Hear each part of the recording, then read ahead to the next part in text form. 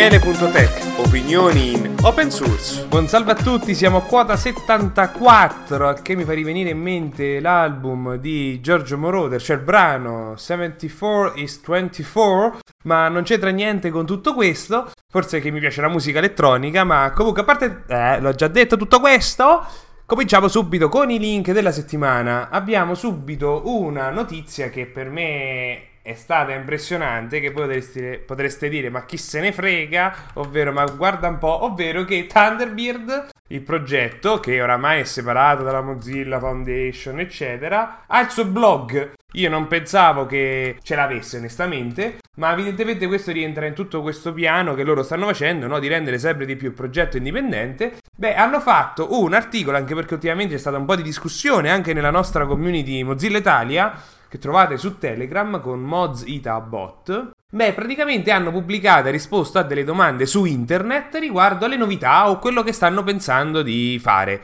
E quindi questo articolo presenta per Fire Thunderbird 102 le nuove funzionalità che stanno arrivando. Ma per chi si sta domandando, ma quali sono le altre nuove? Dacci qualche rumor. Beh, pare che vogliano fare l'app per Android. Ovviamente tutti i rumor finiscono in queste due parole, app Android. Cioè non mi venite a dire come, quando, come, perché, non si sa ancora un tubo. Quindi questo è una novità, vi lascio il link per chi utilizza Thunderbird come me, che oramai io lo utilizzo pesantemente con 6 mail e dalla settimana scorsa anche perché ha il supporto a Matrix, l'ho integrato perché Thunderbird oltre a gestire le mail e calendari ha il supporto anche per le chat, quindi ho potuto inserirsi Matrix, quindi io ce l'ho sia per le mail che mi fa da client nativo tra l'altro. Poi cambiamo subito argomento, ma rimanendo in tema Mozilla, vi lascio due tweet di Frederick Brown, che è un security engineer dentro Mozilla, che ha fatto due tweet recentemente. Quindi il primissimo è che spiega come è possibile fare degli attacchi tramite CSS, cioè si può iniettare del CSS eccetera, se non è specificato il doctype di un file HTML, che ci ha avuto un attimo di oh mio Dio, ma è vero? Sì. L'ha chiesto su Twitter e gli hanno subito risposto. E poi ha condiviso riguardo un bug fix, cioè più che altro una implementazione che si può dire del W3C, riguardo al fatto che verranno disabilitati sia in Chrome che in Firefox gli iframe che hanno protocolli che non siano lo stesso di cui si sta utilizzando. Quindi se io sto vedendo un sito in HTTPS non potrò mettere un iframe di un sito HTTP, oppure che utilizzi un altro protocollo, ad esempio FTP per dirne una. Questo è una questione proprio di sicurezza e adesso verrà implementata, cioè è già stata implementata sia in Firefox che in Chrome. E rimanendo sul tema tweet, abbiamo subito uno che spiega come questo consulente di sicurezza Lance ha comprato praticamente un dominio che era utilizzato da uno sviluppatore per la sua email, che aveva rilasciato dei pacchetti su NPM. Quindi comprandosi il dominio ha potuto ricrearsi le mail del maintainer e di conseguenza ha preso proprietà di tutti i pacchetti su NPM. E quindi lui ne ha approfittato per aggiornare tutti questi pacchetti con riguardo a tutti i problemi di sicurezza che avevano, anche per via delle dipendenze. Questo spiega anche un po' i problemi di cui abbiamo già parlato spesso. Qui feci proprio un'intervista nel podcast di Valerio, spiegando poi proprio i problemi di NPM che sono proprio nell'ecosistema. Questo è un altro esempio plateale di come poi sono pacchetti, lo sappiamo benissimo, stupidissimi, ovvero che reimplementano una singola funzione che poi sono 10 righe di codice. Cambiando completamente argomento, passiamo subito a Twitter. Praticamente è stata pubblicata una policy, probabilmente da prima che Elon Musk partisse in quinta e tutto il resto, creando tutti questi casini, perché se viene pubblicata adesso non è perché è arrivato Elon Musk, ma era roba che stavano già facendo da prima, giusto per specificarlo. Bene, in questa policy spiegano praticamente che si potranno segnalare i tweet duplicati o copia e incollati.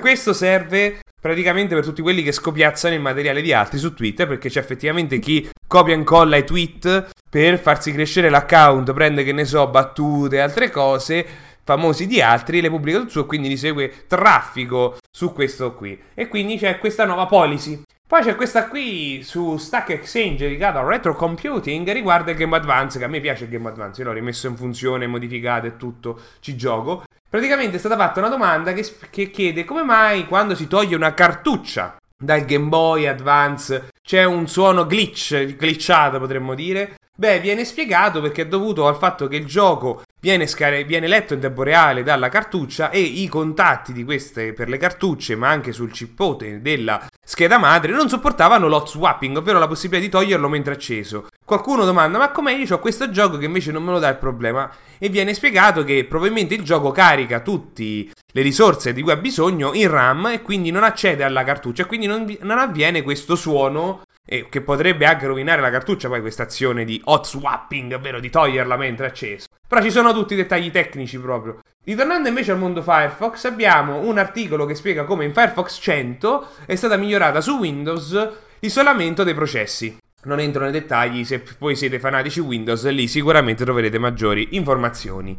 E cambiando proprio da una cosa all'altra adesso, parliamo di WooCommerce. Bene, per lavoro io ho saputo che adesso l'Unione Europea impone ai venditori online di mettere la partita IVA, cioè non la partita IVA, le tasse in base al paese da cui si compra. Ora, questo lo è stato per anni per i beni digitali, quindi gli ebook ad esempio, è stata implementata da tempo, cioè se io compro da un sito francese però sto in Italia pago le tasse italiane se compro un ebook ad esempio, quindi per i beni digitali. Adesso sta arrivando anche per gli e-commerce stessi da luglio, e quindi siccome io lavoro con gli e-commerce, WooCommerce eccetera, c'è questo articolo di proprio WooCommerce che spiega come funziona tutto questo, e per gli e-commerce non ci riguarda molto perché praticamente spiega che se quelle operazioni che vengono fatte sul sito sono sotto i 10.000 euro, rimane la tassazione del paese di chi vende, se sono superiori invece di chi compra. Questo serve probabilmente per lottare contro tutti questi paesi che, o più che altro rifornitori, che sono in Europa ad esempio.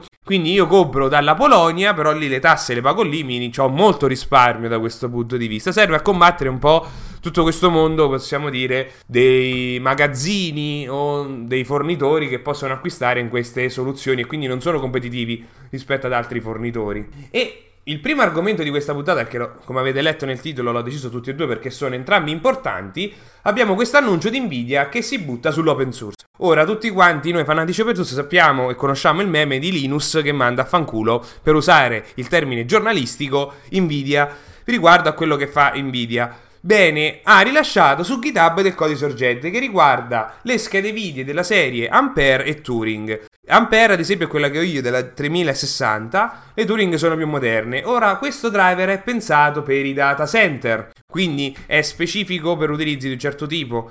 Naturalmente è open source, però sono saltati fuori un po' tutta una serie di magagni, a parte che ha già ricevuto pull request e ticket e tutto il resto, e quindi se ne parlerà sicuramente molto. Io vi ho lasciato il link dell'articolo di Phoenix che spiega un po' i dettagli tecnici, queste altre cose. Una pull request che a me ha fatto morire da ridere, e anche GitHub e tutto il mondo di GitHub, praticamente uno si è messo a cambiare tutti i commenti nel codice dove c'era riferito person o poor man, cose di questo tipo, sostituendole con people. Quindi ci sono state tutta una serie di commenti. Fate voi le conclusioni. Onestamente non è una pull request di cui vale la pena perderci tempo, cioè sono nei commenti e tutto il resto bla. Vi lascio però un articolo di un contributor di GNOME che spiega perché questo driver è importante per Linux. Però d'altro canto saltato fuori che questo driver non è altro che un'interfaccia al firmware che è sui 34 mega dell'Nvidia, quindi di per sé non è che ci sta codice specifico delle schede Nvidia, ma sono tutte chiamate al firmware che è presente dentro ai driver. Cosa tutto questo riguarderà invece i driver 9V è tutto da vedere, perché quelli dovranno reimplementare tutta una serie di cose e così via, quindi richiederà sicuramente del tempo, anche perché come ho detto questo riguarda solo le schede video recenti, Ampere e Turing, non riguarda le vecchie, e si dice che questo sia stato fatto per essere implementato dentro il kernel Linux, perché così aggiravano il problema della licenza GPL e tutto il resto di facce driver eccetera. Però fatto sta che comunica con un firmware, quindi è tutto da vedere, anche se AMD anche lei ha un firmware, però la differenza è che il firmware di AMD è molto più piccolo e che i contributor AMD al kernel Linux sono molto famosi perché fanno un sacco di roba e contribuiscono in moltissime altre cose che non riguardano specificatamente solo il loro driver. Quindi onestamente io non ho molto altro da aggiungere, se non che come solito vedremo come si evolve.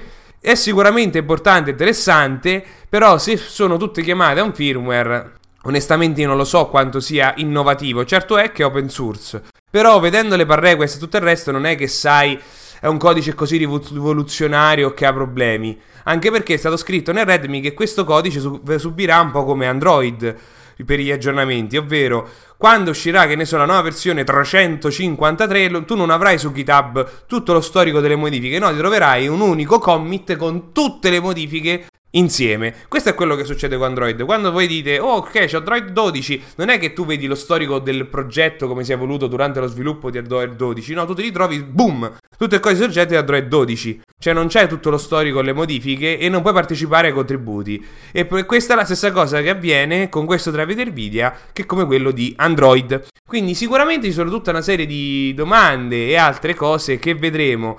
Certo è che è pensato per adesso per questi contesti un po' intensivi, e che ricordiamoci che questo driver è solo per Linux, non è pensato per Windows, non ci sta annunci di Windows, è solo per Linux, e spiega anche perché lo fanno per i dataset, quindi è pensato proprio per il machine learning, per tutte queste altre necessità. Come coinvolgerà il mondo Linux, per tutto il resto è da vedere. Non so quanto lo Steam Deck, parlandone con Eugenio che ne abbiamo discusso eternamente, può aver influenzato questa scelta di fare questo rilascio così, però sicuramente ne vedremo nei prossimi mesi come tutto questo avrà un impatto nel mondo Linux. Poi abbiamo, visto che parlavamo di schede video, Unreal Engine 5, che vedendolo sui video su YouTube dici che cacchio, che spettacolo. Bene, un italiano tra l'altro ha fatto un video, prende praticamente di questa stazione in Giappone, e che ti sembra proprio un video fatto lì sul posto, soltanto che non c'è nessuno, all'improvviso pam, diventa buio, e la qualità è pazzesca. Io quindi mi sono domandato onestamente con quale computer, quanto tempo ci è voluto a generare questo video, eccetera, tanto che il video non dice una mazza, con proprio per usare sempre il termine giornalistico. Però vedendo nei crediti è spiegato che queste foto sono iperrealistiche, sono state fatte proprio lì in loco, quindi probabilmente lui ha ricostruito l'ambiente 3D della stazione e ha applicato su questo le foto ad alta risoluzione, perché se si guarda proprio, a parte i riflessi dell'acqua che sono pozzanghere, cose di questo tipo, quindi vedi che c'è una interattività, però ci sono dei dettagli e particolari che in un videogioco difficilmente vedresti, sai, le toppe per terra in punti strani, scritte fatte male sui muri, cose di questo tipo. Io onestamente mi domando, questo video che fa spettacolare, perché fatto come con Unreal Engine 5, mi domando quanto tempo ci è voluto a farlo e quanto pesava tutto, cose di questo tipo, questi dettagli tecnici che purtroppo non ci sono. Fatto sta che questo video ha girato un po' proprio perché è pazzesco pure come è fatto e tutto il resto, fa vedere le capacità di questo motore. E parlando di capacità, passiamo al mondo italiano riguardo a Team e OpenFiber che hanno fatto un accordo storico, cioè praticamente dove non arriva OpenFiber ma c'è la fibra di Telecom, faranno un accordo dove Telecom permetterà ad altri provider, quelli di OpenFiber, di sfruttare la linea, la rete. Questo rientra sicuramente in tutti i discorsi che ci sono stati, anche perché l'articolo li menziona molto bene. A livello politico è stato detto che l'Italia entro il 2026 dovrebbe avere la fibra ottica e tutto il resto, però è saltato fuori che non è fattibile. Cioè proprio non è la rete, non gliela fa e non ce la faranno per tutte via i tempi che richiedono i lavori tra scartoffi e farli eccetera, e quindi questo dovrebbe servire proprio per velocizzare tutte queste cose che probabilmente rientrano anche nel PNRR. Abbiamo poi una notizia che invece riguarda di questa azienda giapponese, che è una startup che praticamente ti permette di usare deepfake con la tua webcam. È pensato per chi lavora da casa e vuole dimostrare durante la video riunione di essere vestito tutto punto. Cioè c'è la foto del tizio in pigiama e con il filtro di questa startup invece vestito elegante. E come il video si adatta, cioè se lui si muove, cose di questo tipo, la testa eccetera, c'è questo software capace di identificare quindi il volto e applicarci il vestito che vuoi tu. È divertente vederlo. Quindi vi lascio il link per chi vuole curiosare anche lui tutto questo, oppure se gli serve, onestamente a me non è mai servito, basta mettersi un vestito, una maglietta, no? C'è un altro meme che gira di un'azienda che ha permesso ai dipendenti di venire come quando lavoravano da casa in video riunione, e tu li vedi che hanno tipo la camicia, la cravatta, la giacca, però poi stanno con i pantaloncini corti, per dire, però quelli da casa. Ecco, qui l'effetto sicuramente è lo stesso. Abbiamo poi, parlando di sicurezza, un bug fix da parte di HP per oltre 200 stampanti, permetteva loro di modificare, di sovrascrivere completamente il firmware di una stampante, significava praticamente buttarla, perché te lo possono modificare o cancellare. E mentre, tornando al mondo giapponese, c'è questa notizia che a me non mi è dispiaciuta, anche perché è sul sito web.dev, che è di Google, che la notizia è praticamente che Yahoo Giappone ha implementato un'autenticazione senza password. Questo ha dimostrato poi che ha diminuito i problemi, quindi a livello di supporto tecnico che venivano segnalati, del 25%, però velocizzando anche i tempi di registrazioni del 2.6. E l'articolo approfondisce, lo prende proprio come case study, no? Anche perché ci sta tutta questa spinta da parte dei che abbiamo sentito, c'era una discussione pure su forum linux.it, no? Del fatto che le aziende come Google e Microsoft stanno implementando queste soluzioni senza password, quindi o un SMS oppure un token che tu, una pennetta USB che infili nel computer, che tramite impronta o qualche altra cosa ti autentica. Questo ha senso perché praticamente serve ad evitare problemi di phishing a livello aziendale, tutta una serie di cose, cioè il fatto pure tu che tu dai la password a qualcun altro, non gliela puoi dare, cioè se non ce l'hai non la puoi dare, anche perché semplifica poi tutto quello che è per gli utenti, come l'autenticazione dei due fattori può risultare strana, cioè non è per tutti pensare ok mi devo installare un'app che sia FreeOTP o Google Authenticator per fare login, cioè ci stanno utenti che ovviamente a questo livello di razionalità non ci arrivano e quindi avere soluzioni di questo tipo sicuramente per loro gli semplifica moltissimo. E pensiamo che Yahoo Giappone, pensavo che senso c'ha Yahoo Giappone, ma in quel paese è molto utilizzato, è un'alternativa pure per gli e-commerce Yahoo Giappone, quindi è molto diffuso e ricordiamoci che il Giappone sono 100 milioni di abitanti, quindi se lo fanno solo lì, lo prendono come un bel caso di esempio, funziona, anche se i giapponesi sono sempre stati famosi per essere sempre molto più avanti rispetto ad altri riguardo l'attenzione della tecnologia. Certo è che dimostrano le differenze e le opportunità di queste soluzioni.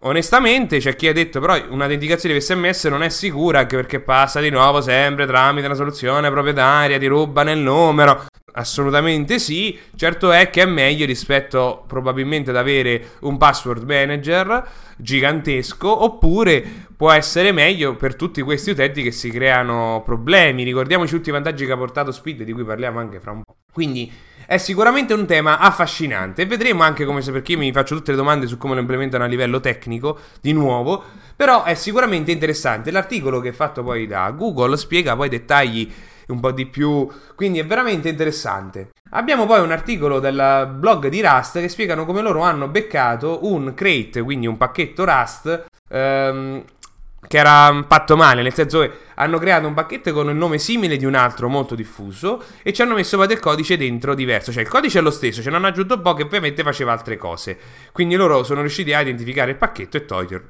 Poi c'è quest'altra cosa invece che a me mi sono subito detto ma com'è possibile? Beh, AT&T, che è uno dei provider maggiori di telefonia negli Stati Uniti americani, praticamente vuole fornire anche al 911 la posizione sull'asse Z rispetto alle chiamate. Cioè l'articolo lo spiega bene, nel senso che quando tu chiami il 911 in America vengono date le tue coordinate geografiche, in modo tale che ti possano rintracciare subito e intervenire se tu non puoi dirgli dove sei. E questo già pone tutta una serie di domande. Funziona solo per il 911, ma pone tutta una serie di domande. E un'altra cosa è che adesso da tempo, per legge però adesso sono obbligati a dare anche la posizione sull'asse Z, perché in America ci sono i grattacieli e tutto il resto. E se tu devi andare in un posto e trovi un grattacielo 100 piani e ti domandi ma dove cacchio devo andare? Ebbene, verrà dato anche questo dato, perché è stato imposto per legge. Quindi poi abbiamo, parlando sempre di sicurezza, di side loading, cioè adesso che Google Android 13, perché ricordiamoci Android è di Google, avrà maggiori restrizioni per il side loading, ovvero la possibilità di caricare del codice che è esterno all'applicazione. In questo caso non vuol dire a livello di sistema operativo, ma di scaricare del codice e poi di eseguirlo, di cui abbiamo già parlato qualche puntata fa. E rimanendo invece in tema un po' di cose strane, parliamo di PHP, perché due articoli poi dello stesso autore che spiegano come mai c'è solo il 3% di siti che utilizza PHP che utilizza la versione 8 e un altro come il 78% dei siti hanno sotto PHP. Quindi c'è tutto un articolo che spiega le rava e la fava di tutti questi dettagli e io non voglio entrarne perché dopo tutto PHP è un linguaggio che è diventato famoso per internet, era semplice eccetera, d'accordo che potevi farci le porcherie, però dalla versione 7, quindi negli ultimi 5 anni, è un linguaggio che è difficilmente riconoscibile con le porcherie che si facevano una volta, anche se si possono continuare a fare, però si possono disabilitare le porcherie, cioè c'è proprio una funzionalità che ti obbliga ad abilitare un sistema strict, quindi certe cose si possono proprio fare, dipende ovviamente dove stai ravanando nel codice, quindi devi disattivare questi mille avvisi. Poi c'è quest'altra che mi hanno pure girato, perché a me è piaciuto Duke Nukem Forever, la versione quella ufficiale che è uscita, e Duke Nukem a me è piaciuto. Beh, abbiamo un leak, è stato praticamente diffuso su internet, quindi che verrà però pubblicato ufficialmente la build, quindi la possibilità di poterci giocare, non si sa se ci sarà anche il codice sorgente, di Duke Nukem Forever 2001. Ora, chi non conosce Duke Nukem Forever, è un gioco che venne annunciato nel 2001, ma venne pubblicato, se non mi ricordo male, nel 2014. E nel 2001 c'erano già gli screenshot, vennero fatti vedere, quindi divenne come gioco famoso per via di questi problemi di rilascio, perché il gioco morì e poi venne riavviato lo sviluppo dopo anni, eccetera. Cioè veniva proprio preso in giro il fatto che il tuo lavoro è come Duke Nukem Forever. Non si sa quando mai Forever uscirà. Beh, escono le build, sono state confermate dagli screenshot da ex sviluppatori, quindi vedremo se sarà giocabile, anche se dicono gli sviluppatori che quella build era incompleta, cioè erano dei livelli test, quindi si può soltanto provare a giocare e vedere un po', perché non era ovviamente finito, perché fu un gioco annullato proprio durante lo sviluppo, era agli inizi. Però è sicuramente divertente vedere oramai come il mondo dei leak si apre ai videogiochi. Certo è che questo non può essere utilizzato per reimplementarli a livello open source per tutti i motivi di cui abbiamo già parlato. Proprio a livello legale, se io faccio un emulatore o un clone, non devo appoggiarmi sul materiale originale, devo fare tutto da zero, così aggiro proprio la legge sul diritto d'autore. È utile e divertente soltanto vederlo, però rientri sempre nel mondo un po' pirata. Dopotutto è un leak, rientra anche un po' nel mondo tipo di Super Mario, che è stato portato sulla PlayStation 3. Dopo però lì hanno fatto reverse engineering e hanno riscritto il codice da zero. Però ci sono dei casi, come ad esempio quello di GTA, che hanno subito una causa perché loro hanno rifatto un'implementazione da zero. Cioè il mondo lì è molto grigio, ecco. Poi abbiamo la newsletter della Free Software Foundation Europe, che vi lascio lì per chi vuole vedere che altro hanno fatto e perché ve l'ho messa lì. Voglio invogliarvi ad aprire link io. E passando subito alla questione della guerra in Ucraina, passiamo subito a questo sito che si chiama ukrainefacts.org, che praticamente spiega, cioè una raccolta di tutte le bufale che girano sulla guerra in Ucraina. Cioè sono segnalate e poi vengono recensite lì e raccolte tutte le bufale che girano sulla guerra.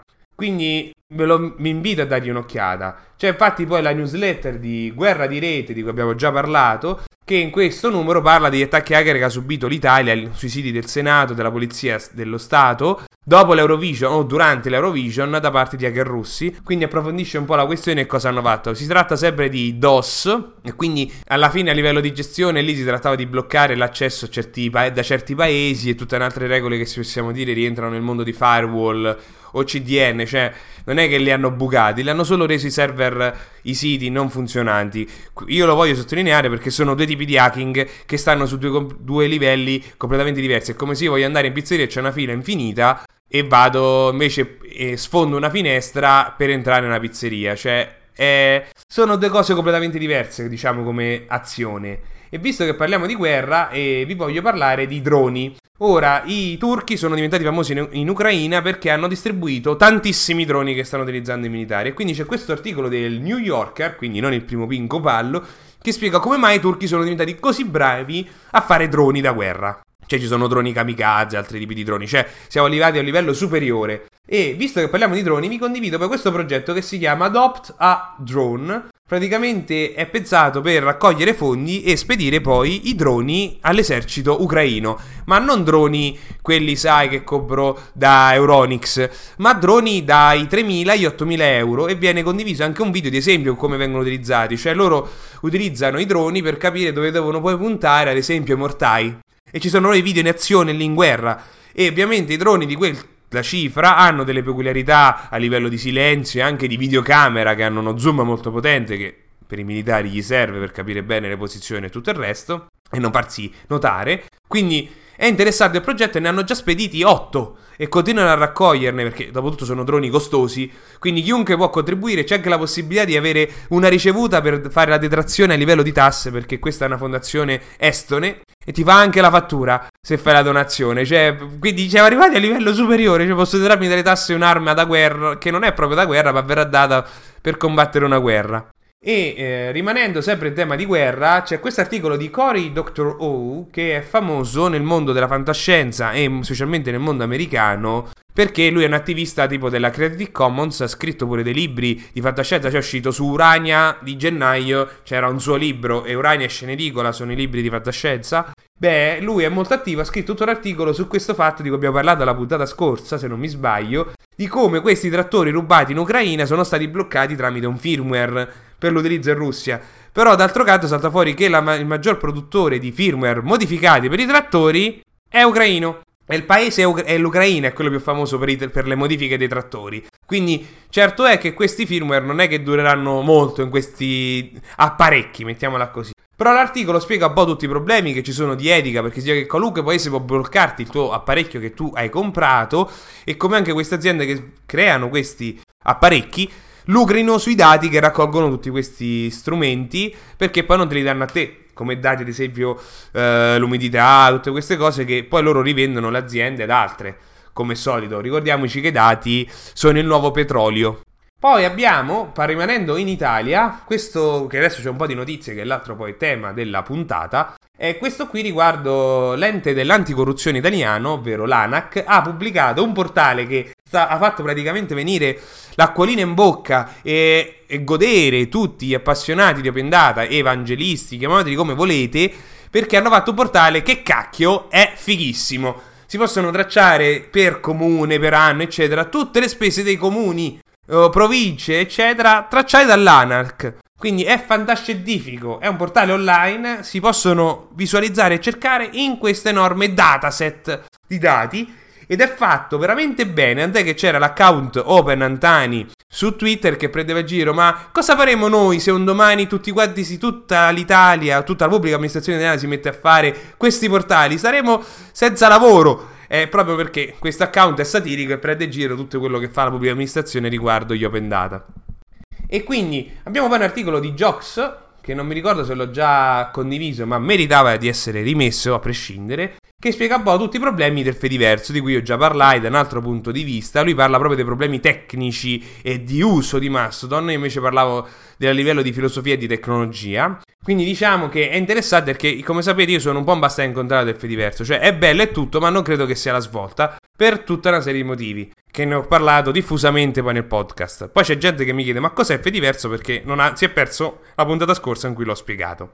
Poi, visto che parlavamo di Italia, l'abbiamo menzionato, Speed, c'è questa intervista di Stefano Quintarelli, che forse alcuni di voi conoscono. Stefano Quintarelli è quello che ha creato Speed, potremmo dire. È lui che ha avuto l'idea, venne eletto come in scelta civica, e lui portò avanti tutta questa tecnologia insieme al supporto di un altro politico, questo se non mi ricordo male del PD. Bene, lui fa tutta un'intervista su di lui, di cosa vede di Speed, perché è così contento, e fa l'esempio di come un condominio di una proprietà, multiproprietà in Sardegna, da 400 proprietari diversi hanno potuto fare riunioni di condominio tramite Speed, per dire, invece di vedersi tutti fisicamente. Cioè spiega poi la rivoluzione degli oltre 30 milioni di account. Adesso anche Speed è disponibile per i minori, e questa tecnologia come ha cambiato. Ne abbiamo già parlato più volte di Speed, di tutto quello che ha fatto, perché a me piace. Cioè tutti questi innovazioni nella pubblica amministrazione italiana fanno risparmiare veramente un mucchio di tempo, e ve lo dice uno che ha appena comprato casa e quindi adesso potrà fare il cambio di residenza tramite il portale dell'Anagrafe Nazionale della Popolazione Residente, senza dover andare a perdere tempo negli uffici.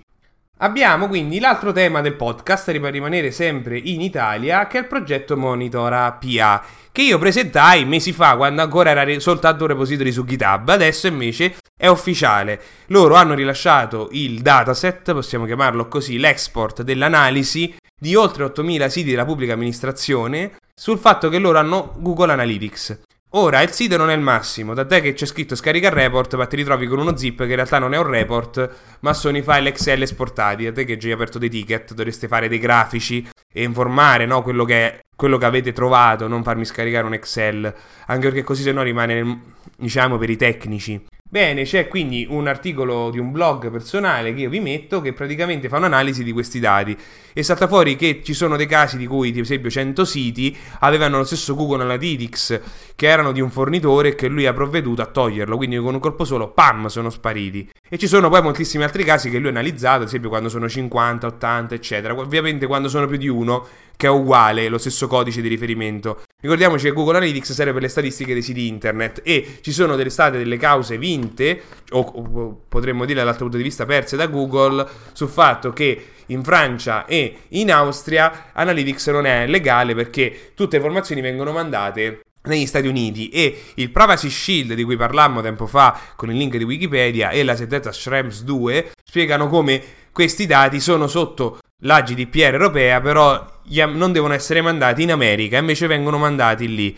E quindi anche in Italia non è stata ancora fatta una causa e tutto il resto, ma questo apre la strada, anche perché se successo in dei paesi europei dove c'è la GDPR potrebbe diventare una regola a livello europeo il fatto che tu non puoi avere analytics su certi siti, oppure Google dovrebbe adeguarsi e renderlo anche compatibile a livello europeo, perché i sistemi di statistica servono a dirti ad esempio quante persone hanno visto la pagina, quanto tempo ci sono stati, da dove venivano, le caratteristiche del loro dispositivo, quali altre pagine hanno visto, cose di questo tipo riescono a darti. Quindi se io lo utilizzo per accedere ad esempio a vedere il libretto scolastico di mio figlio, forse Google Analytics non dovrebbe avere questi dati, e a me che io che ti offro il servizio non dovrei tracciarteli.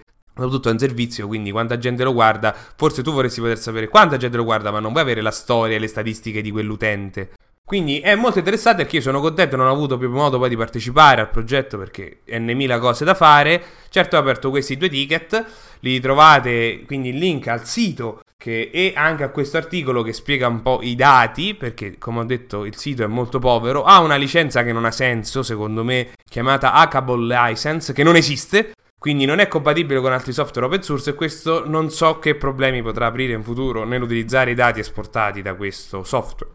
Ovviamente è tutto da vedere e attualmente non ha priorità. Fatto sta che l'invio di queste mail, perché loro poi facevano una raccolta di tutti i siti e vedevano quali avevano a Google Analytics, mandavano una PEC in automatico. Quindi sono state poi sollevazioni da DPO e tutta l'altra serie di persone, dicevano se volevano fare denunce o altre cose di questo tipo per la ricezione di questi avvisi. Quindi vi invito a leggere di più sul progetto. Fatto sta che ha già ricevuto un effetto a cascata, perché lo scopo non era creare rogne, lo scopo era di rimuovere questo Google Analytics dove non dovrebbe stare.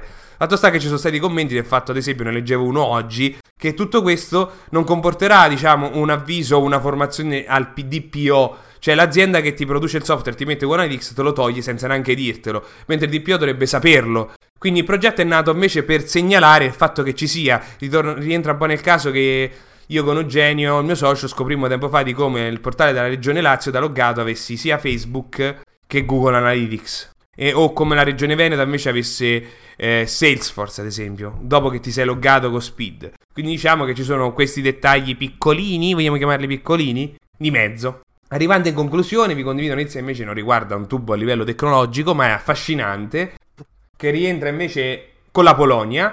Praticamente dei cacciatori di tesori, vengono chiamati così, ma loro non si definiscono cacciatori di tesori, ma più che altro dei riparatori degli errori della storia, di come loro hanno trovato 200 milioni di oro nazista in Polonia. Praticamente loro tramite documenti eccetera hanno trovato il posto, poi loro con dei sonar hanno cercato di capire sottoterra, vedere cose che risultavano strane, hanno trovato queste macchie di metallo e hanno trovato e sanno che ci sono altri punti che devono andare a scavare lì nei dintorni, però prima stanno aspettando che arrivano gli artificieri, perché non sono sicuri che insomma cosa ci sia veramente lì dentro. Però fatto sta che è una massa di metallo molto densa, potrebbe essere oro vero rubato dai nazisti e deposto lì, perché ci sono tracce storiche e lettere in cui veniva detto che proprio i nazisti lo stavano rubando e mettendo lì per un eventuale terzo Reich oppure per farcisi ricchi dopo la guerra.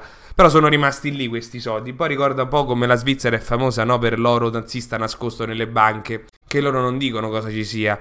Proprio a livello di sicurezza le banche svizzere sono famose per stare zitte. Quindi siamo alla fine della puntata. Ricordo il link dell'attività, che non mi ripeto, anzi stavolta neanche ve lo introduco, quindi recuperatevi le precedenti puntate. Come ho detto adesso ho casa e quindi può darsi che sarò un po' appicciato, quindi vi invito a mandarmi messaggi vocali in cui voi presentate progetti o notizie e tutto il resto, in modo tale che io ve le sparo in puntata. Da poco abbiamo pure ripreso a fare le call sul server dei Redditor su Discord e ci siamo fatti una bella partita 1 online. Quindi vi invito pure, rimetteremo a breve il trivia, quindi ci divertiremo su Discord le serate, per chi non sa cosa fare. Quindi io vi saluto, ci vediamo alla prossima puntata. Ciao!